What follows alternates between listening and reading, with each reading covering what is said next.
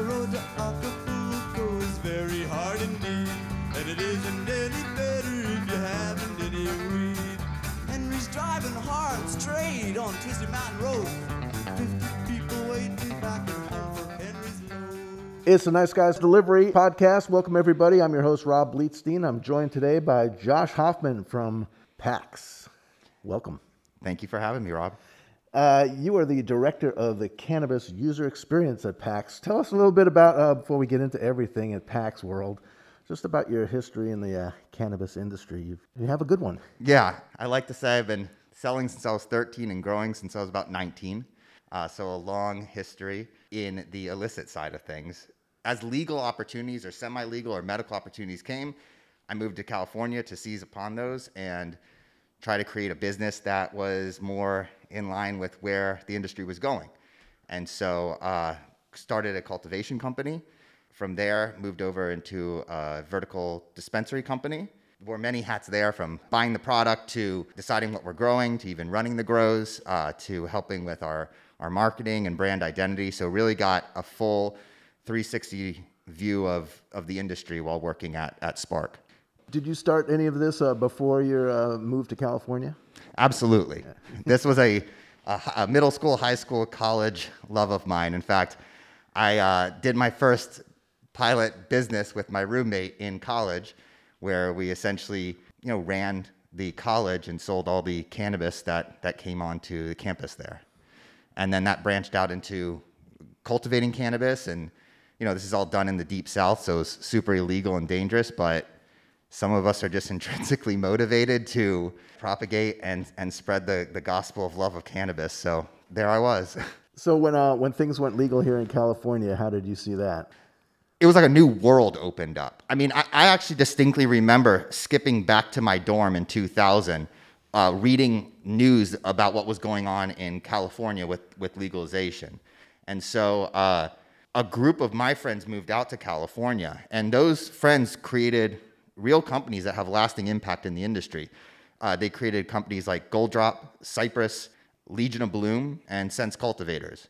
And so a bunch of Florida kids moved out to California and really started to make a great industry out of the opportunities that were here. I've always considered PAX to be a real innovator in the industry. I remember the first time I got turned onto it, I fell in love with it instantly. I was doing everything I could to turn friends onto it and things like that. I remember. How do you see them as an innovator now that things are moving along and you have the new Era Pro? I'd say you're probably one of the leaders in the whole pod thing, but I think you're seen as a leader in the innovation world. So how's that going there now?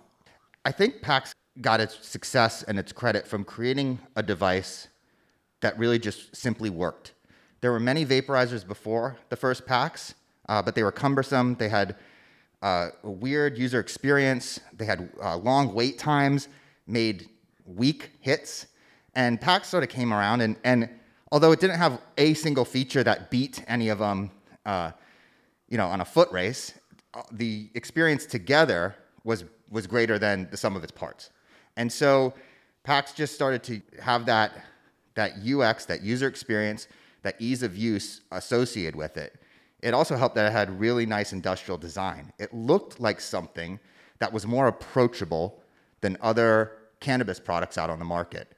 And so when you have something that works well and that looks approachable, you get some action. And so the innovative part of that product was that it worked right and it looked right. PAX wanted to then get into the growing oil industry. As you remember, oil is new. The proliferation of CO2 oil, especially in a portable format, is something that's uniquely from the last 5 years. Hash always existed before. Hash and concentrates were always available and were more portable, but there was no way to quickly use them. So when this market type was starting to emerge, PAX wanted to create a product that could capture a bit of that market, but also improve the user experience there, much like they improved the user experience on the flower side of the industry. It's kind of the iPhone of vaporizers. It's top notch, it's industry breaking, and it's attractive and easy to use. So it's kind of all that in one. I remember when I first got turned on to it, I think one of the first vaporizers I ever had might have been a G-Pen or something, but it was just a mess. It involved like getting crap all oil all over you and cleaning it and all this, and then being able to put actual flour, which I'm a big fan of. Getting that in the packs was, that was groundbreaking in itself, because number one, it was an interesting world. It was an interesting taste. It was an interesting high. And then, there's that sort of health and safety issue to it too, of where like, okay, this is probably better for you than, smoking 50 joints a day like some of us seem to like to do, especially since COVID. Vaporizing is a healthier alternative to combustive smoke consumption. And on top of that, PAX really focuses on using industry-leading materials so that the overall composition of the product is just superior to what else is out there. So you're getting a hit that is free of all the things that you don't want in there. And the company goes so far as we have in-house toxicologists and other chemists that test these materials to make sure that the 400th time you put that thing to your mouth, there's nothing that's gonna go wrong. And when PAX came out with the first oil vaporizer, how did you see that?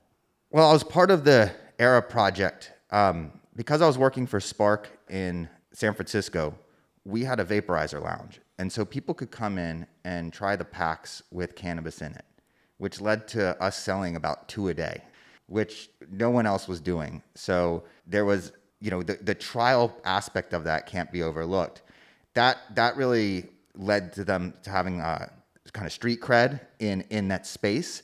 And so when the oil project was starting to come, they contacted Spark, and I went over to PAX, and we started to talk about how to land a product like this in the industry. And so everything from how to work with the brand partners to what sort of formulas would be acceptable from a cultural perspective, and then also like what would be acceptable from a flavor profile, and help them understand, price points and other things. And they really took the ball and ran and created the ERA with temperature control. And so what they focused on was, because flavor is so paramount in the cannabis user experience, other cartridges and other batteries simply just heat up the cartridge to an unspecified temperature, not by controlling and understanding what temperature is there, but by just releasing power into the system. Well, what PAX does, the PAX ERA does, is it caps that power by checking what the temperature is hundreds of times a second, and therefore the oil doesn't overheat. When your oil stays at the exact right temperature, you get a more repeatable and predictable experience from that pod.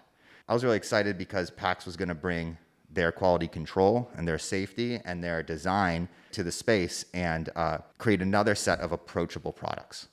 Let's talk about the pod development. How does that actually work? Is it licensed out to different companies? I see that there's more and more companies getting into it, which is great. I love the selection, and I love certain brands over other ones.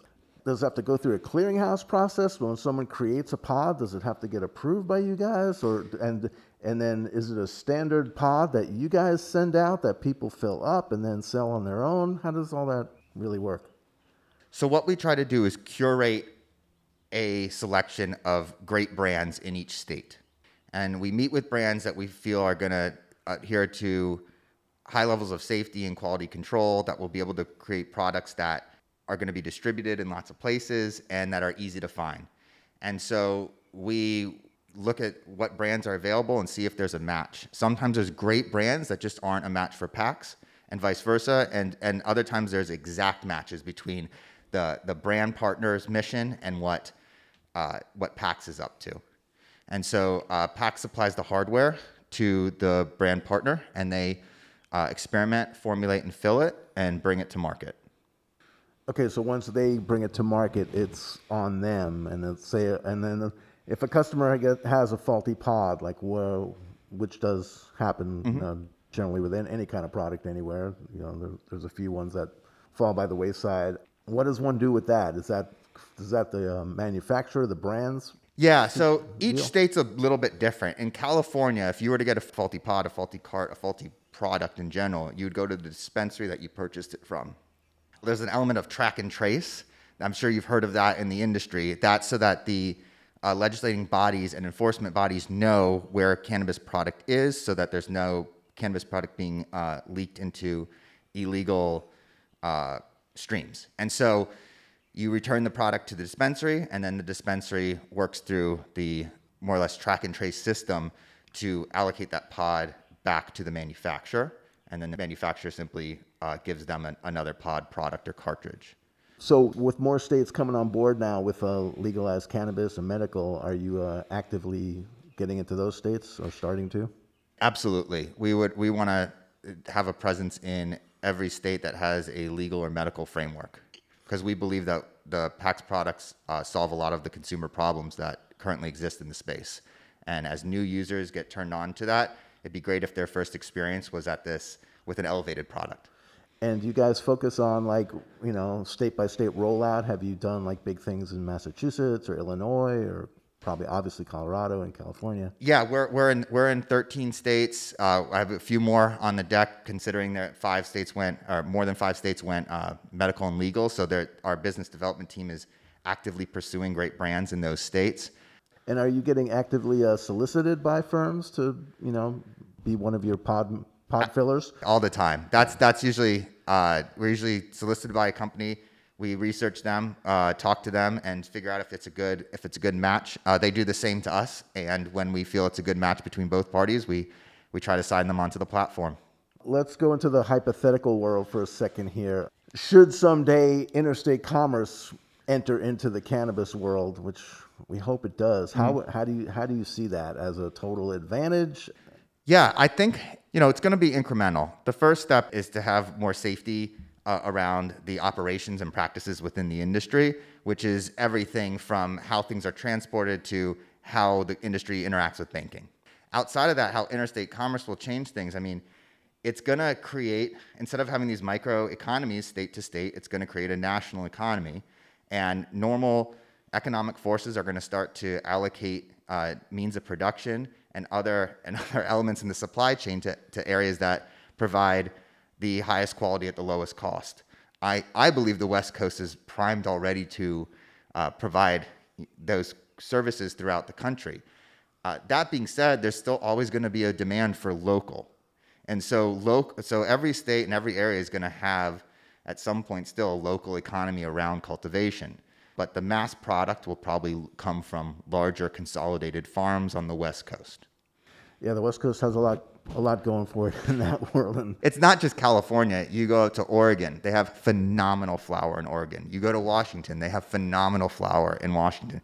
It's something, the West Coast has just been at it for years, and this is where all the flavors are developed. This is where all the new tech and new ideas sort of come from. So we're in a great position to lead the industry in not just innovation on flavors and cultivation, but on how those things are packaged, perceived, and sent out. And do you feel that way about Colorado as well? Colorado has a better legal structure around cannabis than California. They have their own host of problems, but they did a lot of things right, and they have become somewhat of a legislative model that other states look to.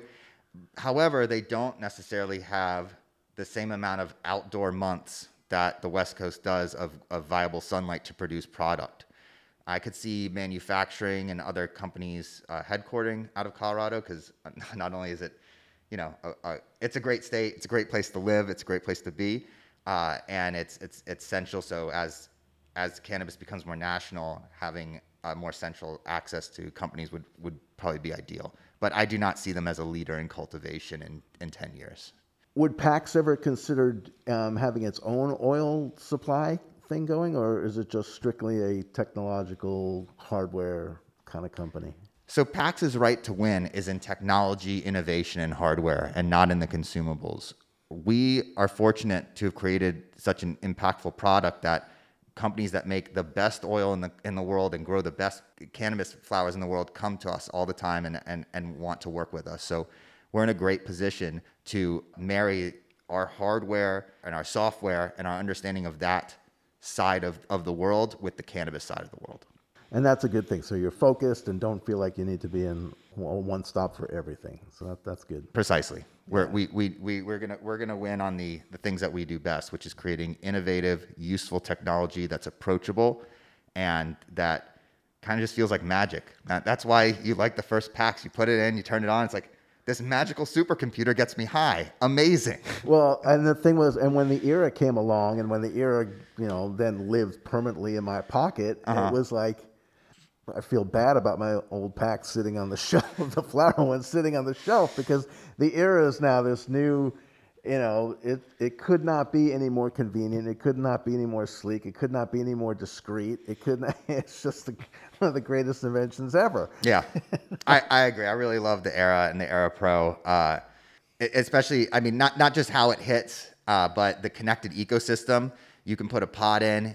Your Era reads what it is and pops up what is in that pod. So you have full transparency about what it is you're smoking.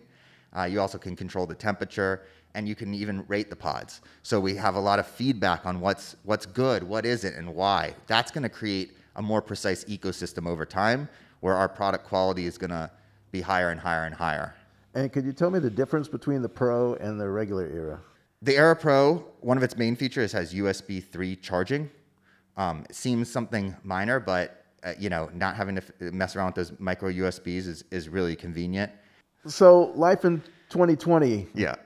COVID, pandemic world, how's that been affecting business, work, everything for you guys? So at PAX, the cannabis industry was deemed essential, which those of us have used cannabis have known that for years. So it's happy to have that recognized by the government.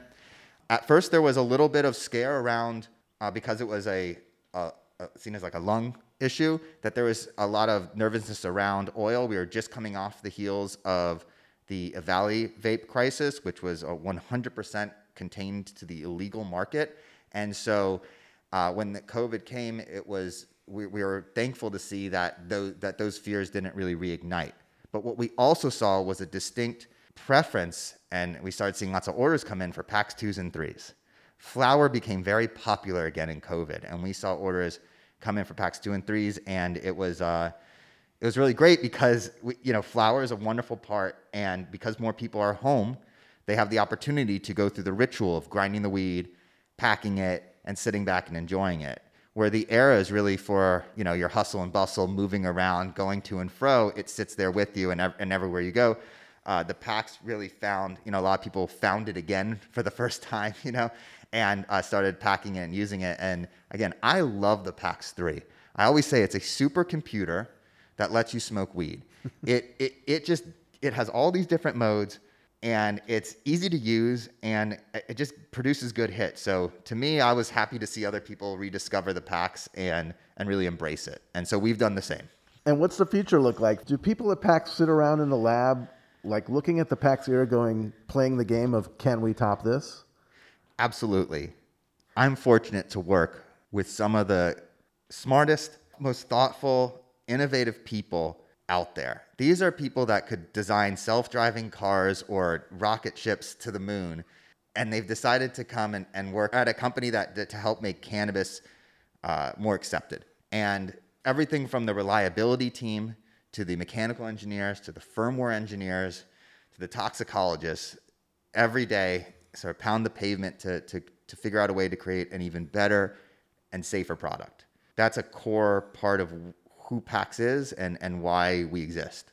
And where does your mind take you in that department? If you've already got a super cool, and maybe the Era Pro is the Tesla of vaporizers, not the iPhone. Mm-hmm. so you've got the great flower vaporizer, you've got the great oil vaporizer. It's like, what's going on in your head, like where it could go? Well, we have a lot of irons in the fire. And they're probably confidential. And they're all confidential. But it is something, especially in my position, that I'm tasked with looking at, investigating, and bringing back insights to the company. And so I'm a big fan of the industry at large. I love smart vaporizers and smart rigs, and I love bongs and pipes and joints, and I really do. And so I'm always keeping my eyes and ears open, and we have a really great staff that can take an idea that seems far-fetched and turn it into reality. Beautiful. And let's talk about some of the pods out there. There's so many different flavors and almost fragrances that they give off. And one of my favorites has always been the lavender that Legion of Bloom makes. That's always been one of my favorites. What's your whole take on the whole flavoring of the whole thing? After you understand how strong a product is and what its intended use is, so it's like sleep or energy, the next most important factor is flavor. And in fact, in most other industries, you don't buy by how strong something is. You buy on the flavor profile. And so as cannabis starts to mature, the flavor profile is going to become as cannabis industry starts to mature and people using cannabis become more educated about the effects and the dosing, flavor is going to become more paramount for purchasing decisions. And so how to formulate the flavor is the trick, and how to extract that flavor is the trick. And so we've assembled a diverse set of brands that use different flavorants and extraction methods to create those pods.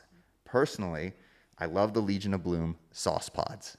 They just have this impactful flavor that is really anchored in cannabis, the cannabis weed, classic kind of weed cannabis flavors, but just has that extra kind of shine of the new terpenes that have been introduced into the breeding. So you've got this sort of watermelon kind of flavors in there on top of your deep kind of OG Kush flavors. And I think that Legion of Bloom does an excellent job of capturing the new flavor and the old flavor and bringing them together in a pod experience. Cool. And now that you brought up the word terpenes, I have to sort of go down that road. Let's do it. Does it just blow your mind like it does mine? Just how it seems like every other month or something, there's something new in the cannabis world that someone's discovered that, just the way things are ingested now, created now, the fact that there's, like you said, sauce, there's dabs, then finding out about THCA and all this other stuff. It's just every day there's something else. And it's just like, who would ever thought, back in my early days of cannabis consumption, there were two kinds of weed, the kind that got you high and the kind that didn't. Yeah. And now it's like a college course. Yeah, the amount of products can be intimidating. There's a lot of them because there's a lot of new users and old users alike that are interested in trying different ways of experiencing cannabis.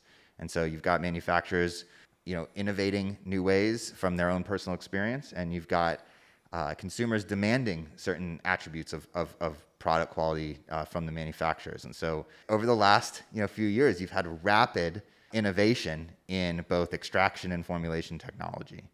And that is not really going to slow down, which is great because you can keep on trying new things. In regards to terpenes, they are a buzzword, right? But they also do exist. What we don't know is what they do when you inhale them. All the information we have about terpenes speaks to smelling them from a distance, not necessarily inhaling them into your body. And so there's a lot of speculation about what terpenes are doing. You can still enjoy terpenes without jumping into the speculation about what they are and how they're working. The terpenes are just essentially communicating one thing to you. Do I like this? If you smell something that you like, smoke it. If you smell something you don't like, don't smoke it. That's more or less as complicated as terpenes need to be for 99% of the population. The ones that really need to be concerned about what terpenes are doing and the concentrations they're at are the ones with PhDs. And they will tell us if there's something wrong going on with what we're doing in those terpenes. I mean at PAX, I mean as the industry at large. And so terpenes are simply just communication tools by nature to tell you if it's something that you like or don't like. And you'd be a good person to ask this too. Read recently about this. I don't know if it's a controversy or what, but somewhere someone's saying that the THC percentage quotient isn't as important as some people might think it is. That's absolutely true. So the THC is a coefficient. It tells us it's a measurement of 1 point of signal from the cannabis plant. Because we can measure it, and because THC is known as the psychoactive component of cannabis, it's what is expressed in a number format. So this thing is 27%. This thing's 31%. This thing is 19%. But you and I know that you can smoke 16% UK cheese, and it's going to get you way more stoned than 24% Doctor Who. And that THC isn't the only thing that's going on that indicates what's going to happen when you smoke the flower. And so, again, going back to terpenes, what's funny is that you have expressions in nature that actually line up with how plants grow. So plants that we call sativa and that are associated with outlet up and energy normally have citrus-like flavors. They come from hazes. And those flavors, those lemon, those flavors, they have color associations like orange and yellow, which have time of day associations like the sun rising and orange juice and daytime. And then you have all these other flavors on the other side, your gelatos, your cookies. Those are your sweets, right? Mm-hmm. When do you have your sweets? You have them at night, at dessert. And so, going by those flavor profiles of what is energizing and associated with energizing, and what is couch locking and associated with things that you do when you're locked on your couch, that's going to lead to 80% of the time a satisfied user experience. It's all the hybrid and all the crazy stuff in the middle where all the wild flavors are expressed that you have less predictable outcomes. And so, again, the terpene is expressing, hey, use this in the morning like you would drink a glass of orange juice, because if you pound a glass of orange juice and go to sleep, it's not a great sleep. Let's look to the future. Mm-hmm. What do you see? What do you want to see? The main thing that I've seen in my 10 years in the medical legal space is that as people have less fear about cannabis, they become more receptive to it. At PAX, we're in a great position because we can make hardware that's approachable. We can communicate intent of use through design. And we can communicate a great experience through having great UI and firmware and software as well. Products that are made that are approachable, that have good design, that have good user experiences, are going to help make people less fearful of products. When you see someone taking a dab off of like a torched nail, hey, let's make cannabis scary again. That's not necessarily where I think it needs to go. I love dabs. I love dabbing. But I also recognize that in its current format, it's not necessarily something you want like your aunt walking in on you doing, So the cannabis industry needs to get out of its avid early adopter consumer mindset of these archaic but very useful products and really start to embrace a more mainstream approach to what's out there, what's happening, and what are the things that people are looking for in their day-to-day products. And as cannabis becomes a more day-to-day thing, cannabis products needs to sort of match those conveniences and match those expectations. At the same time, it's important for cannabis to hold on to the roots of where it came from, because cannabis isn't spreading across the country because soccer moms are necessarily demanding it. Cannabis started spreading across the country because gay men were dying of AIDS, and others sought to figure out a way so they could help their friends. This isn't, to take the edge off at a soccer game. This is because people were dying. And as cannabis grows and the positive effects that cannabis can have on people's lifestyle are more known, it's important for the industry to really be rooted to why it has a right to win, which is helping people. And so I want cannabis to continue to spread, but I also want it to continue to help people. There's no question that the help that it gives to cancer patients, to people doing chemo, to people with other, kids with people with epilepsy, and just a whole wide range of things. And again, things in the future that probably will get discovered that, we have no idea about right now. And I do love what you said about dabbing, because my first experience with an exposure to it was, I was like, oh my God, they've turned weed into crack. I'm like, yeah, I mean, there's a little bit of a Breaking Bad edge to it because you're working with crystallization of the THCA and yada yada. The truth is, though, dabs are a phenomenal way to consume cannabis because it concentrates all the awesome aspects of the plant. It concentrates the flavor, it concentrates the CBD and the THC and the THCA and all those pieces, and then you're able to inhale the vapor of that in one succinct hit. And I just love that it takes all the great elements of a plant and puts it into a really nice expression. That being said, we could work on how it's consumed. Yeah, and that being said, from my old school weed person's experience, limited, very super limited experience with it, there's a right way and a wrong way, and I found out the very hard way about the wrong way. Yeah. And I've had the right way maybe twice. Yeah. And it was amazing and it was great. But my bad experiences with it at the moment outweigh my good ones. So I'll stick with my Pro Era and my PAX 3 and my big fat doobies. The problem with the dabbing is it's hard to control the dosing.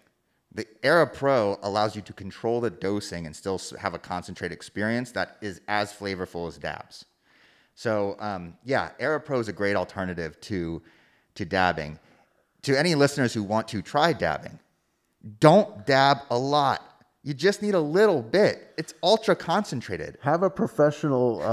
I'm serious. Have a professional guide you through it. Yeah. Because It's the one a big place. difference. It's the one place like edibles where overconsumption is very possible, and also just like edibles, it's also the place where taking a real little bit is more beneficial. So, if you have an acute pain situation, taking a short, precise dab or a few doses off of the Era Pro will probably actually be more effective than smoking a whole joint to yourself. There are other times when you don't have the acute pain and you actually are just trying to relax and really modulate your mind space, where that joint is actually the better intended use. I got a question for you. What do we know about tolerance with oils? It's not specific to oils or flour because it's all just about the buildup of THC in your blood. So whether you build it up by smoking a lot of flour or by building it by smoking a lot of concentrate, you're going to hit your terminal velocity of weed saturation. And it's that's why it's good to take some tolerance breaks. If you don't, you will have to consume more and more and more and more to get the same effect. And that's not necessarily, even though everyone is in the industry wants to, in a sense, sell more, that's, again, it's supposed to be helpful, and doing too much of a good thing is not helpful. From my own experience since COVID, since March, my consumption's been through the roof. Me too. And I think that goes for a lot of people out there, understandably so. That my tolerance is so through the roof these days that edibles used to turn me into a piece of wood.